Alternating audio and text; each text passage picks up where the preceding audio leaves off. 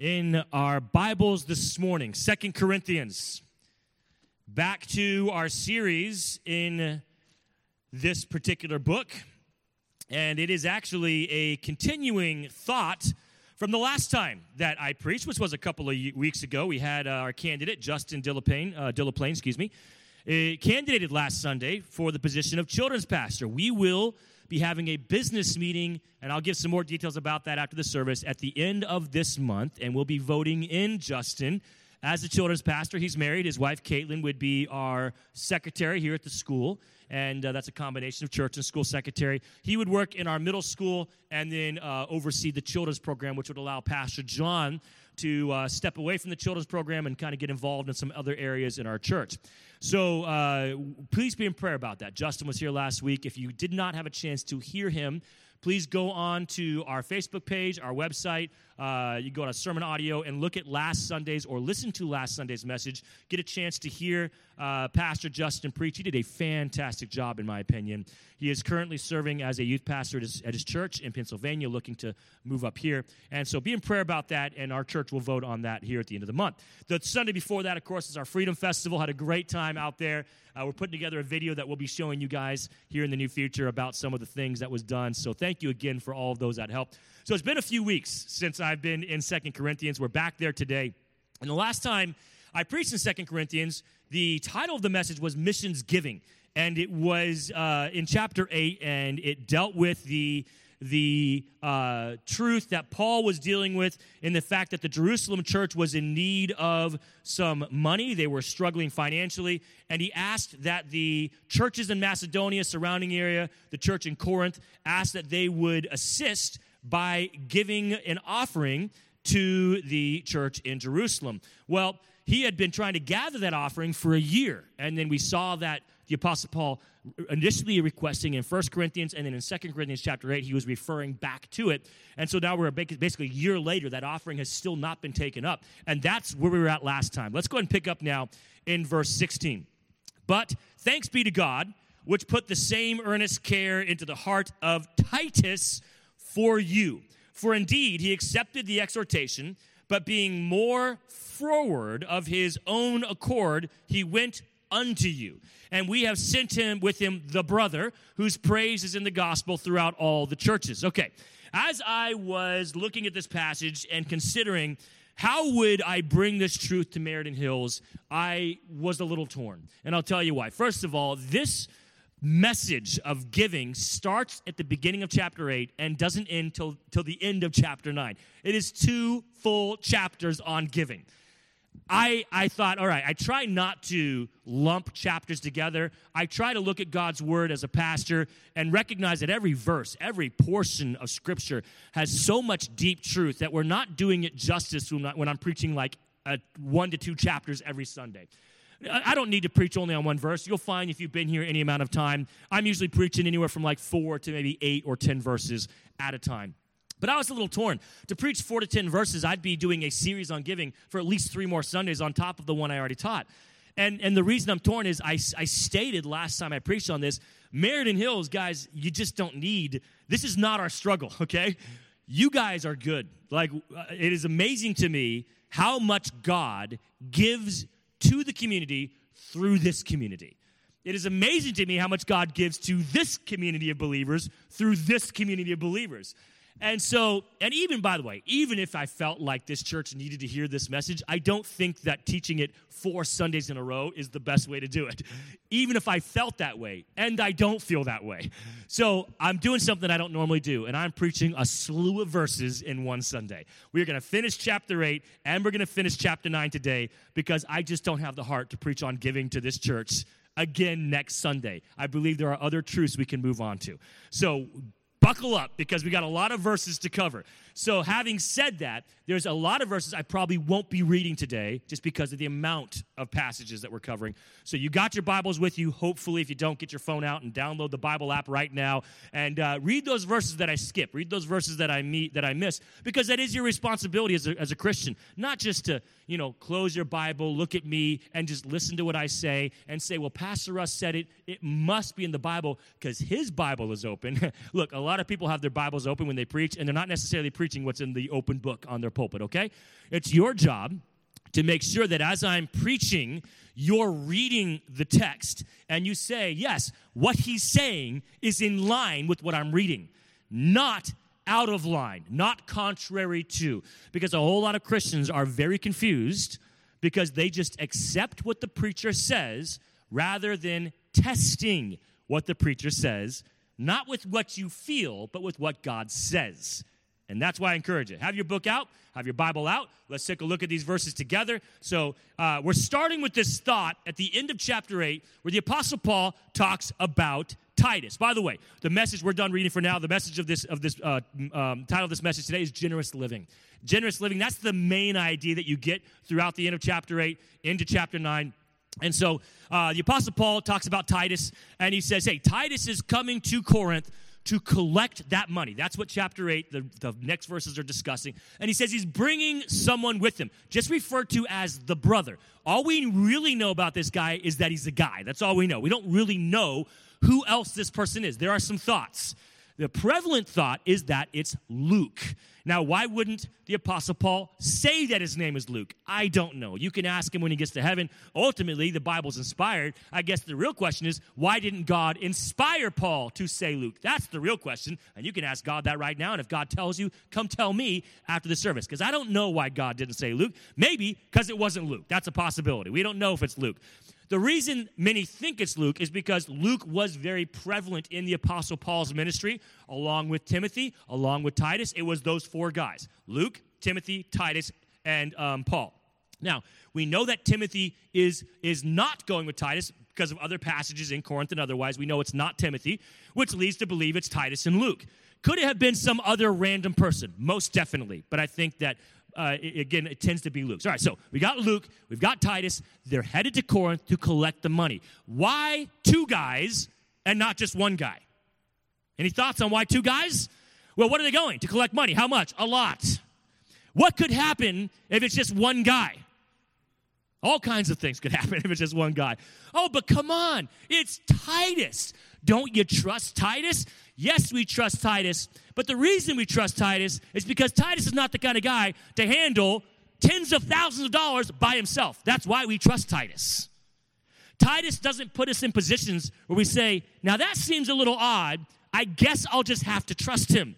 No, Titus says, I'm not going by myself. I'm not bringing all that money by myself. Someone's going with me. And if you read the verses following, the Apostle Paul implies that the one who's going, Luke or otherwise, wasn't chosen by Paul, wasn't chosen by Titus, but was chosen by the other churches in Macedonia, and they said, we're going to choose the second guy, which again was very likely Luke because he was so well known in that area. Remember, he was in that area when Paul came. Paul came, found Luke, and then Luke started following Paul. Luke already knew people in that area before Paul was even there. So it's very likely that Luke went, or whoever went, because he was chosen by the churches in that area. So here, I'm going to give you some great, practical, philosophical truths regarding finances today, specifically church finances, which are based in the theology of Scripture. Are you guys ready? Here we go. Let's go ahead and take a look now at these three main truths. Point number one being the caretakers of the gift, the caretaker of the money in the church. Number two, the cause for the gift. And number three, the conclusion of the gift, the purpose of the gift. What was the reason for the gift? Okay, let's go to number one, the caretakers of the gift. That is in 2 Corinthians chapter 8, verses 16 through 24. And in verses 16 through 20, we find out the fact that Titus and another person went. Letter A, the responsibility of the giver does not end with the offering. All right, look at verse number 17. For indeed, he, Titus, accepted the exhortation, the encouragement to go get the money. But being more forward of his own accord, he went unto you.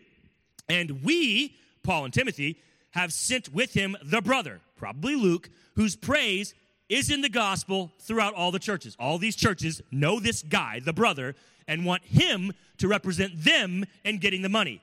And that not only, but who was also chosen of the churches to travel with us with this grace, which is administered by us to the glory of the same Lord. Verse 20, avoiding this, that no man should blame us in this abundance which is administered by us. Now, there is the key verse right there for verse 20. For this first point, verse 20 is the key verse. The Apostle Paul says, I didn't want to put Timothy, myself, Titus, Luke, the brother, whatever, I didn't want to put us in a position where people accuse us of embezzlement, of stealing. And he said it is the church's responsibility to set us up for success by allowing the church to choose the men to get the money. Now, what's the philosophy? It's right up here. A lot of Christians, I can't tell you how many times I've heard a statement like this. We were in a church where we were concerned about how the money was used, but we believed it was just our responsibility to give, and everything else was up to God. You know why you believe that? Because someone told you that. You know why they told you that? Probably because they didn't want you to know what was going on. The only other reason is because you in your heart, in your head, there were red flags, and you were greatly concerned about the misuse and abuse of money, but you didn't have the heart to accuse anyone. And so you just kept giving, closing your eyes, and wishing for the best. And you literally believed that I've done my part by giving, now I'll let them do their part by whatever they're doing. Look, if you give to a thief, you cannot then say, well, that's not my fault. If you give to someone you are concerned of theft, you cannot say, that's not my fault. If you give money to someone you know will abuse that money, you cannot say, that's not my fault. You are a steward of the money God has given you. I am not. If I was a steward, God would have given it to me. Well, Pastor Russ, he does give it to you. When we tithe, you got a wrong idea of where that money goes. It doesn't go in my pocket. When you tithe, I don't get it. All right? It's not my money. The money is God's money, and we as a church have set up more than one person to make sure that it's used for God, not given to me only. Obviously, the church pays me, all right? I do get some of it as payroll, but you know what? That payroll has been voted on by you. I don't decide how much I get. I don't give myself raises. You guys decide. That is your decision. Because if you are a steward of the money, it's not enough just to give it, but to know how it's used once you've given it. And if you do not know, don't give. I see some visitors in our church today. Glad you're here. Our church operates on this principle that you are responsible for giving, how much you give, because God gave it to you first, so you decide where it goes from there, and you are responsible for what's done with it once you give. And if you're from another church, I'm not trying to badmouth your church or your pastor. I don't know what church you go to. I don't know your pastor personally, okay? That is one of the blessings of being an independent church. I really don't know a lot of people. I'm not here to badmouth other spiritual leaders. I'm here to warn you that you've been lied to. Your responsibility does not end with giving. Your responsibility continues with once it's given, what happens after that. That's exactly what we see here in 2 Corinthians 8. The churches in Macedonia said, all right, we've given. We want to make sure that what we've given goes to what it was given towards. So we love Titus. He's a great guy. But one guy isn't the right way to do it. We want two guys. And we want to choose the second guy. There are some red flags that should hinder your giving. First red flag is no transparency. An organization, church, otherwise, nonprofits around Christmas, there are certain people I just won't give to. There are certain organizations because they are transparent, and what I see, I don't like. I mean, when 10 cents of the dollar goes to what you're giving towards and 90% goes to pockets, I'm not giving to them, all right? So if they are transparent, then look at what the transparency is showing you and decide, is this one I want to give to? If they're not transparent, don't give to it. There are some organizations I don't give to because I don't know where the money goes, and that includes churches. If the church isn't transparent, do not give to that church. Require them to be transparent. And if they have reasons for not being transparent, that's a red flag. I wouldn't give. If they claim to be transparent, but the numbers don't match up, and the only way to verify it is by the people who are over the money, and they're all related, that's a red flag. Right? So they put numbers up on the board, and you're saying, well, that doesn't make sense. Because I know I gave whatever, and it's less than that. Can we verify that? Well, yeah, talk to my wife, talk to my son. Well, come on now, seriously. Your wife's not going to rat you out. Your son's not going to say something different than what you told me. So when they're all related, overseeing the finances, that's a red flag. We find here 2 guys, unrelated, chosen by the church, and Paul said, it didn't bother me. He says it's what I wanted. When the pastor is bothered by your desire for transparency, that's a red flag. Because a spiritual leader won't be bothered by transparency. They will offer it without asking. And if they failed in some way to offer it and you ask, they will say, oh, definitely, here you go. I didn't know that I was not being transparent. I'm happy to give this to you. A spiritual leader wants to be above reproach. Verse 20, read it again. That's what Paul is saying. I don't want to be accused, and I want to put these young guys in a position of accusation, so I will not let them go alone. They're going together, and you chose them, not me. All right, letter B. Moving on from this idea of the caretakers of the gift, who they should be. Well, the responsibility is on you to make sure that those who are overseeing the finances are people you can trust, people you have chosen, and it's not one family only looking at the money and no one else sees it. Letter B, the caretaker who lacks transparency cannot begrudge the giver who lacks trust. Verse 21, providing for honest things, not only in the sight of the Lord, but also in the sight of men. The Apostle Paul goes on with this thought, continues this thought that, hey, I am doing this. I am being transparent before God. It's my obligation. But also before you, I want to be honest before you because I want your trust. I want to gain your trust. Your trust is more important to me than my control. You know, men and women who want to control finances, I get that. I really do, because when you lose control of finances are often out of control. I understand that. And I really understand why a lot of people, they want to keep the expenditure of the finances and who uses them to a small group. Because if you got 30 people spending, millions of dollars, it's going to be really easy to lose track of where that money's going, which, hello, our government, right? So it's proof that happens. So the fewer people that spend, often the more control you've got. The problem isn't so much control, because the finances need to be in control, not out of control. The problem is when those in control don't want to include other people in decisions. I'm not saying that everyone in this church spends the money, but everyone in this church should be included in how the money is spent, and then a few are designated towards spending that money. All right? Why? Because control is important for me, because I don't want to lose control of the finances as a pastor, my staff, we don't want to lose control. But what's more important to me is your trust. I'm actually more than happy to give up control if I can gain your trust. Now, to a certain level, because I can't gain your trust if I lose control of the finances and then it all goes south, right? So there has to be a balance there. So I'm willing to give up some of that control, let other people be involved, and we do. We've got 3 people who are, you might say, over the finances of the church. I've got a treasurer, a co-treasurer, and a bookkeeper. All 3 separate people, none of them related at all. We're not even talking like second or third cousins. Not even related to any degree, okay? 3 people, and they are overseeing the finances in the sense of they know what's coming in, they know what's going out, and then they tell me, and then I've been designated along with a couple of others, unrelated, my pastoral staff, not my kids, not my siblings, right? Unrelated people that are now in control of how it's spent based off of what's coming in, based off of what you vote in. Multiple checks and balances, and I'm willing to let that control go for transparency, for honesty, and because I want your trust. That's what Paul wanted. He wanted their trust. He said we need to be honest before men so we don't lose our testimony and our ministry with them. It is a shame how many pastors' wives, pastors' family will hold so tightly onto control of the finances, every aspect of it, losing the trust of the people along the way, and they just don't see it. And they think it's for the greater good. No, there is not a greater good. The money is not a greater good than the trust of the people. Letter C. A plurality, and I've been saying this now for the last 10 minutes, of unrelated caretakers will likely lead to the furthering of God's glory and his work.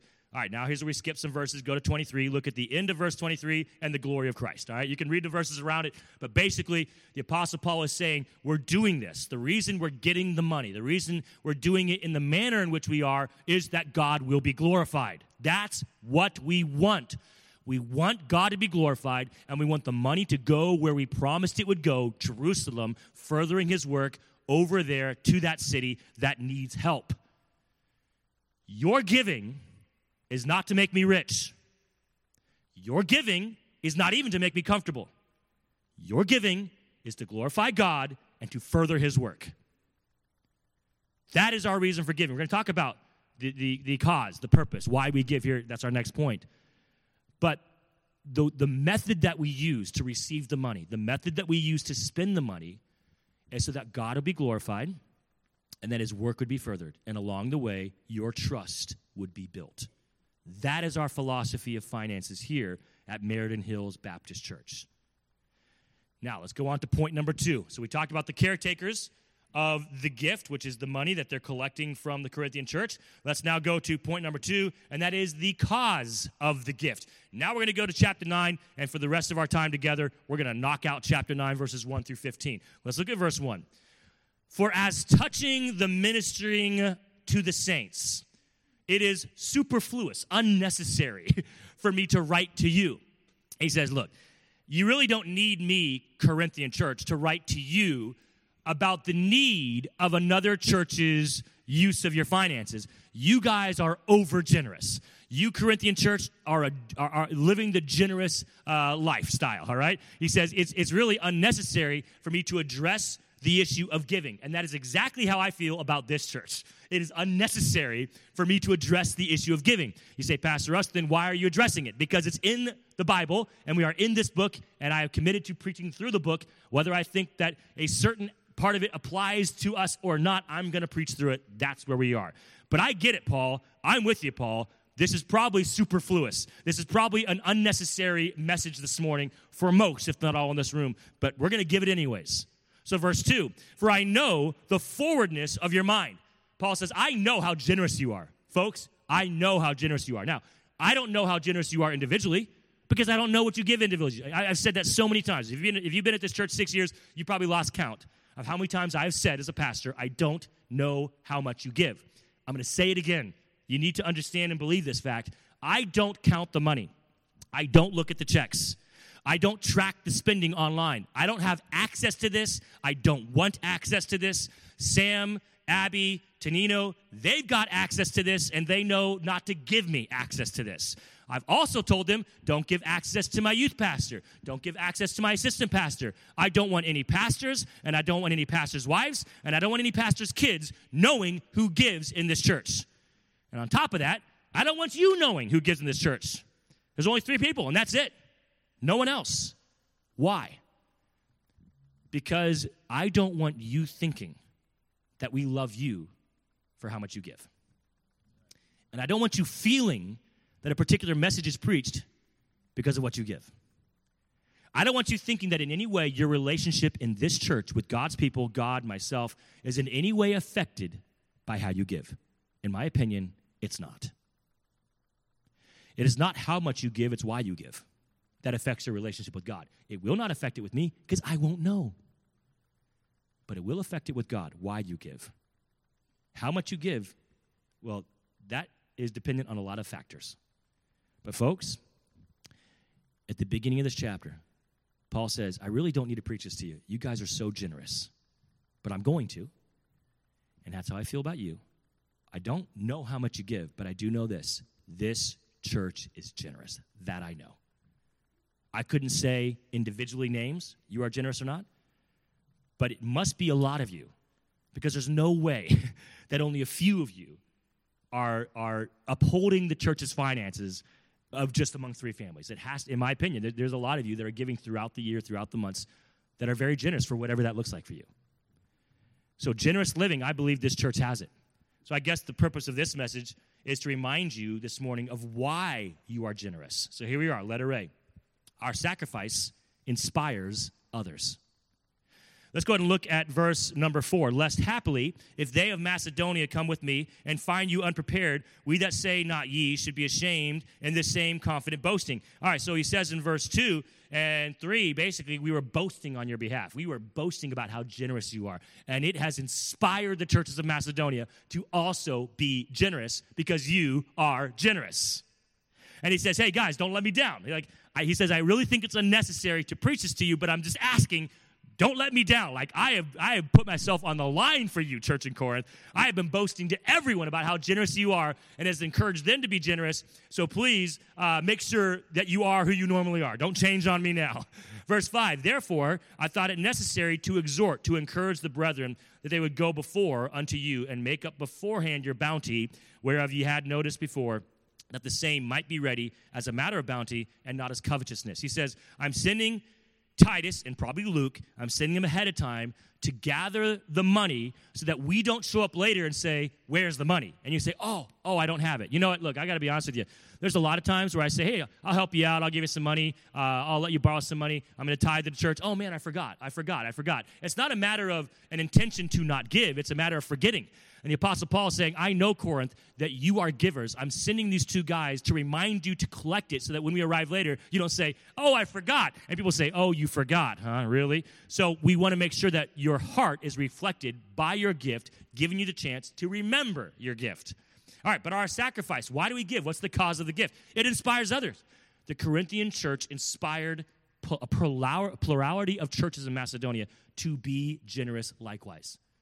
You know, I have noticed, I'm not bragging, I just noticed, in Meriden, have you noticed other churches are starting to do what our church has been doing for 3 years? You guys notice that?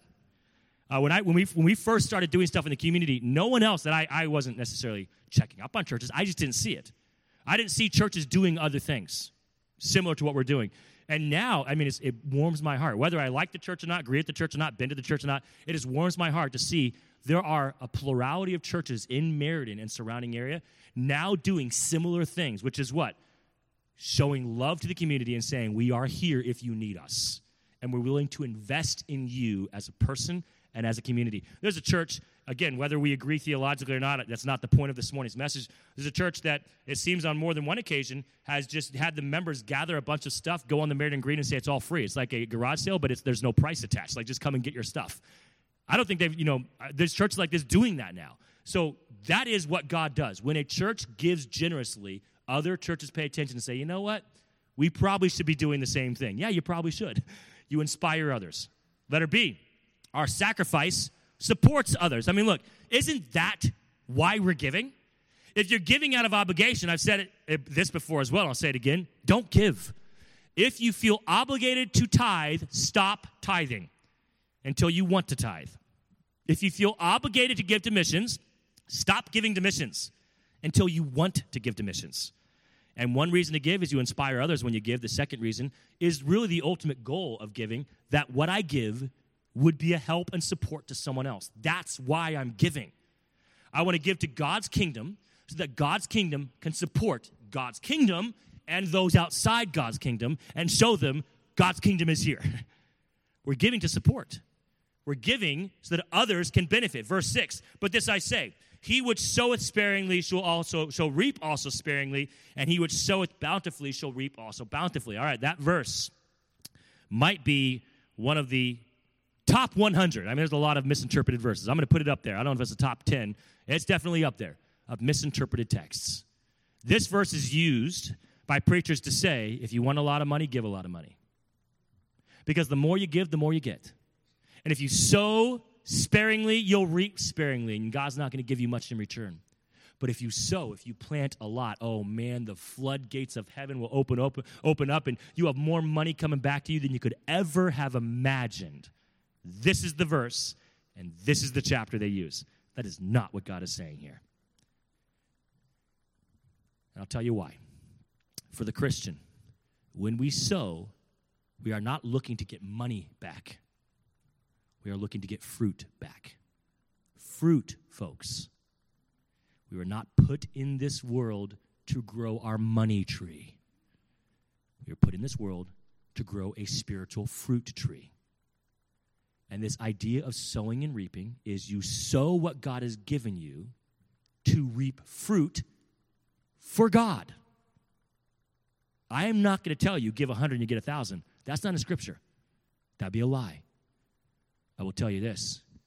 Give to God's kingdom cheerfully. Time, energy, money, clothing, possessions, whatever it is you're giving. Sow bountifully, generously give much of yourself. Volunteer much of yourself. Volunteer your time and your efforts and your energy. Volunteer your prayer bountifully. Be generous with your prayer life. Be generous in your giving. And watch God take what you gave and return a bountiful harvest of spiritual fruit.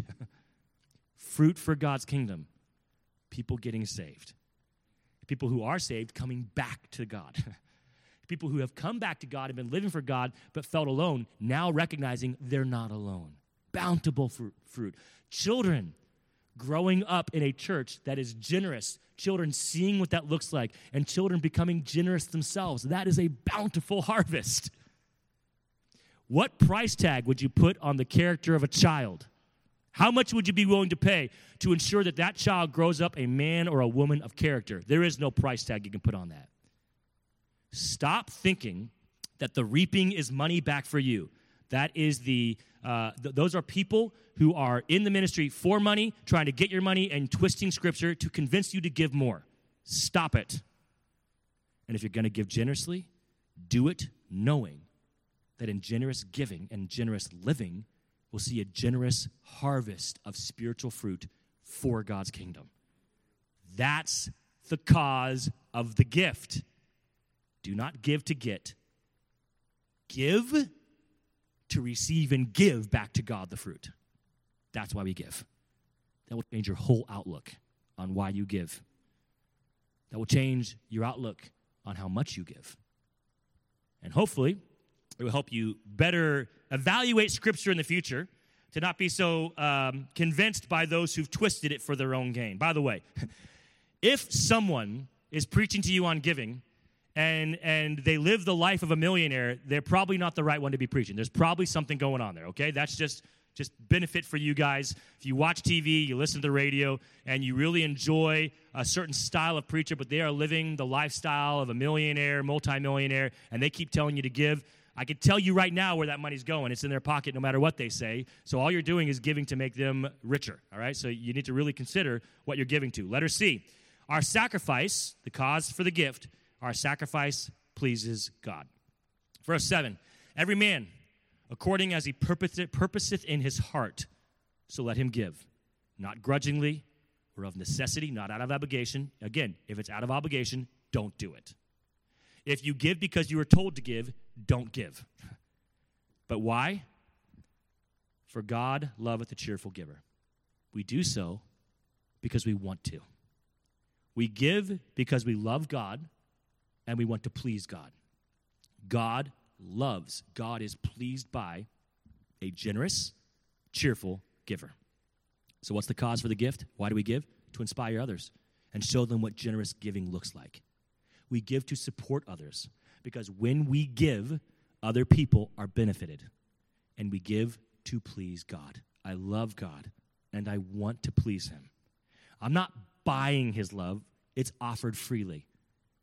But I am giving back in whatever way I can, giving back to God because I love him, and I want his, not just love, I want him to have pleasure on me as well, to be pleased. Okay, point number 3. Verse 8. And God is able to make all grace abound toward you, that ye always having all sufficiency in all things may abound to every good work. Now, another passage of Scripture tells us, the Apostle Paul states, hey, don't give so much that now you have need. He says there's no point in that. Don't give to the point where you're poor. But he's saying here that as you have much, as you have need, as God blesses you, allow the overflow of that blessing to pass on to others. It is not give to be blessed. It is more so give as you are blessed. Again, another passage twisted by those who would deceive you into giving more. So, letter A, God offers grace to those who show grace. So as we are being gracious to others, God is being gracious to us. We are just reflecting God's grace to us, to others. And it's a beautiful circle that God gives grace, we offer grace. God gives grace, we offer grace. You know, again, you cannot buy God's grace, but you know what you can do? You can hinder God's grace. Look, grace means you don't deserve it. So there's nothing you can do, there's no amount of money you could offer to purchase grace, or it wouldn't be grace. But there are actions that will stop God's grace. We're told in the New Testament. One of those is when you don't forgive others, God will now not forgive you. We're not talking about you going to hell. It means that there will be things in your life God will have to judge harshly in this life, on this earth, and not give you grace because you are being harsh to others. You say, well, if I do this, can I earn God's grace? No. You can't earn it. But if you do this, God's grace will be brought back on you because God's a gracious God. So when you are gracious to others and you live generously and you give generously, you're not purchasing God's grace on you, but you are not hindering God's grace on you. That's what it is. But when you take everything God gives you and hoard it for yourself and say, it's mine, mine, mine, I want to live a better life for myself, God says, look, you don't deserve my grace, but now you're hindering my grace. So Christian, don't hinder God's grace. Live generously. And I don't just mean with money. Live generously in the conversations you have with people and the forgiveness you offer people and the kindness and the patience. Be generous with your patience. Be generous with your kindness. Be generous with your words of encouragement. Live generously, and you will not find God's grace being hindered in your own life. Letter B, those who receive the gift turn to God with thankfulness. This is the conclusion of the gift. This is what happens after you give the right way. The first way is that as we give the right way, we keep God's grace from being hindered. The second conclusion of a gift given cheerfully is that those who get it are thankful to God. Verse 12, for the administration of this service not only supplieth the want of the saints, but is abundant also by many thanksgivings unto God. If you take money and give it to someone directly for the purpose of them thanking you, you are not giving to God. You are giving to receive some type of praise or honor, status. When you give to God and say, God, now you see this distributed, and people don't know it's you that gave, the only one left to thank is God now. And now the conclusion of your gift has been people thank the Lord. This community has received much from Meriden Hills over the years, and they often say, thank you, Meriden Hills. But you know what? In my opinion, when they do that, they're thanking God's church, which essentially is thanking God. They're not saying thank you, person in the room. They don't know you. They don't know your name. They just know it's God's church, and they're saying we are thankful to God's church, and that is indirectly saying we're thankful to God for sending his church to me when I needed to give me what I needed. What a beautiful conclusion of the gift. What a beautiful fruit. That is the kind of fruit I want to reap bountifully. I don't need to be rich in this life financially. I want to be rich in spiritual fruit, and that is where I want to reap bountifully. But you can't reap that bountifully if you don't sow bountifully towards it. And then our final point for this morning, generous living is evidence of God's grace. All right, so we saw, first of all, letter A, that when you live generously, you don't hinder God's grace. By being gracious, you don't hinder God's grace. But also when you live generously and show God's grace, it is evidence of God's grace in your life. Verse 13, while by the experiment of this ministration or giving, they glorify God, other people glorify God for your professed subjection unto the gospel of Christ and for your liberal, generous distribution unto them and unto all men. And by their prayer for you, which long after you, for the exceeding grace of God in you. Thanks be unto God. We're going to end with this thought. Other churches looked at Corinthian church, and let's say the Corinthian church, morally corrupt. They got it fixed. They remedied the issues after Paul wrote them a letter. But in their moral corruption, people may have said, yeah, they sure got issues, but I'll tell you what, they love people. That would have been said about the Corinthian church. Yeah, they got moral issues, and everyone's talking about it, but they love God. And that is, by the way, what the Apostle Paul wrote in his letter. He says, look, you claim to love God, you claim to love me, then why are you letting this happen? And the Corinthians thought, you know what, you're right. You're right. If we claim to love God, and if we claim to love people and truth, then we do have to fix this, and they did. They just needed someone like Paul to help them.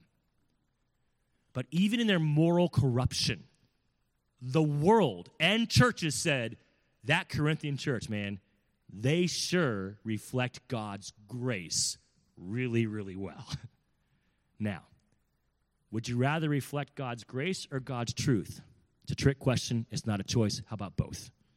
It doesn't have to be either one, right? You've been lied to if you feel it has to be one or the other. The Corinthian church would have been God's grace and not God's truth. The Apostle Paul said, stop it. Truth matters as well. Reflect the truth. And then by 2 Corinthians, now they reflected both. We need to reflect both. Meriden Hills can't just choose truth over grace, can't choose grace over truth. It's got to be both. But when you give generously, that is a tangible way people can see, feel, and experience God's grace. And that's what we just read in verse 14. That's exactly what happened. Other people saw the generous living and giving of the Corinthian church, and they said in verse 14, in their prayers, which long after you, which means not later after you, but they long for you, meaning in their prayers, they are praying on your behalf. That's what that idea is. They're praying for you and because of you and because they care about you because of what you've done. In their prayers for you, for the exceeding grace of God in you. They recognize God's grace in you, and they pray that there be more of it. They pray that God's grace that they see in your life would continue. That is my prayer in this church. I have a lot of prayers for this church. That's one of them. Not that you give more. It is superfluous for me to preach this message to you today. It is unnecessary for me to preach this message to Meriden Hills Baptist Church. It's not needed.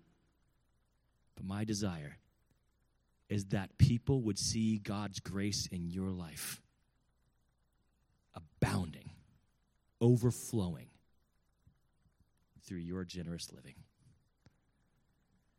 And generosity for someone who makes $300 a week looks a whole lot different for someone who makes $900 a week. Generosity for someone who has an hourly job will look a whole lot different for someone with a salary job. Look, generosity for someone who's been working and is now in their 40s and 50s is going to look a whole lot different for someone who just started at 18, right? Generosity isn't a number.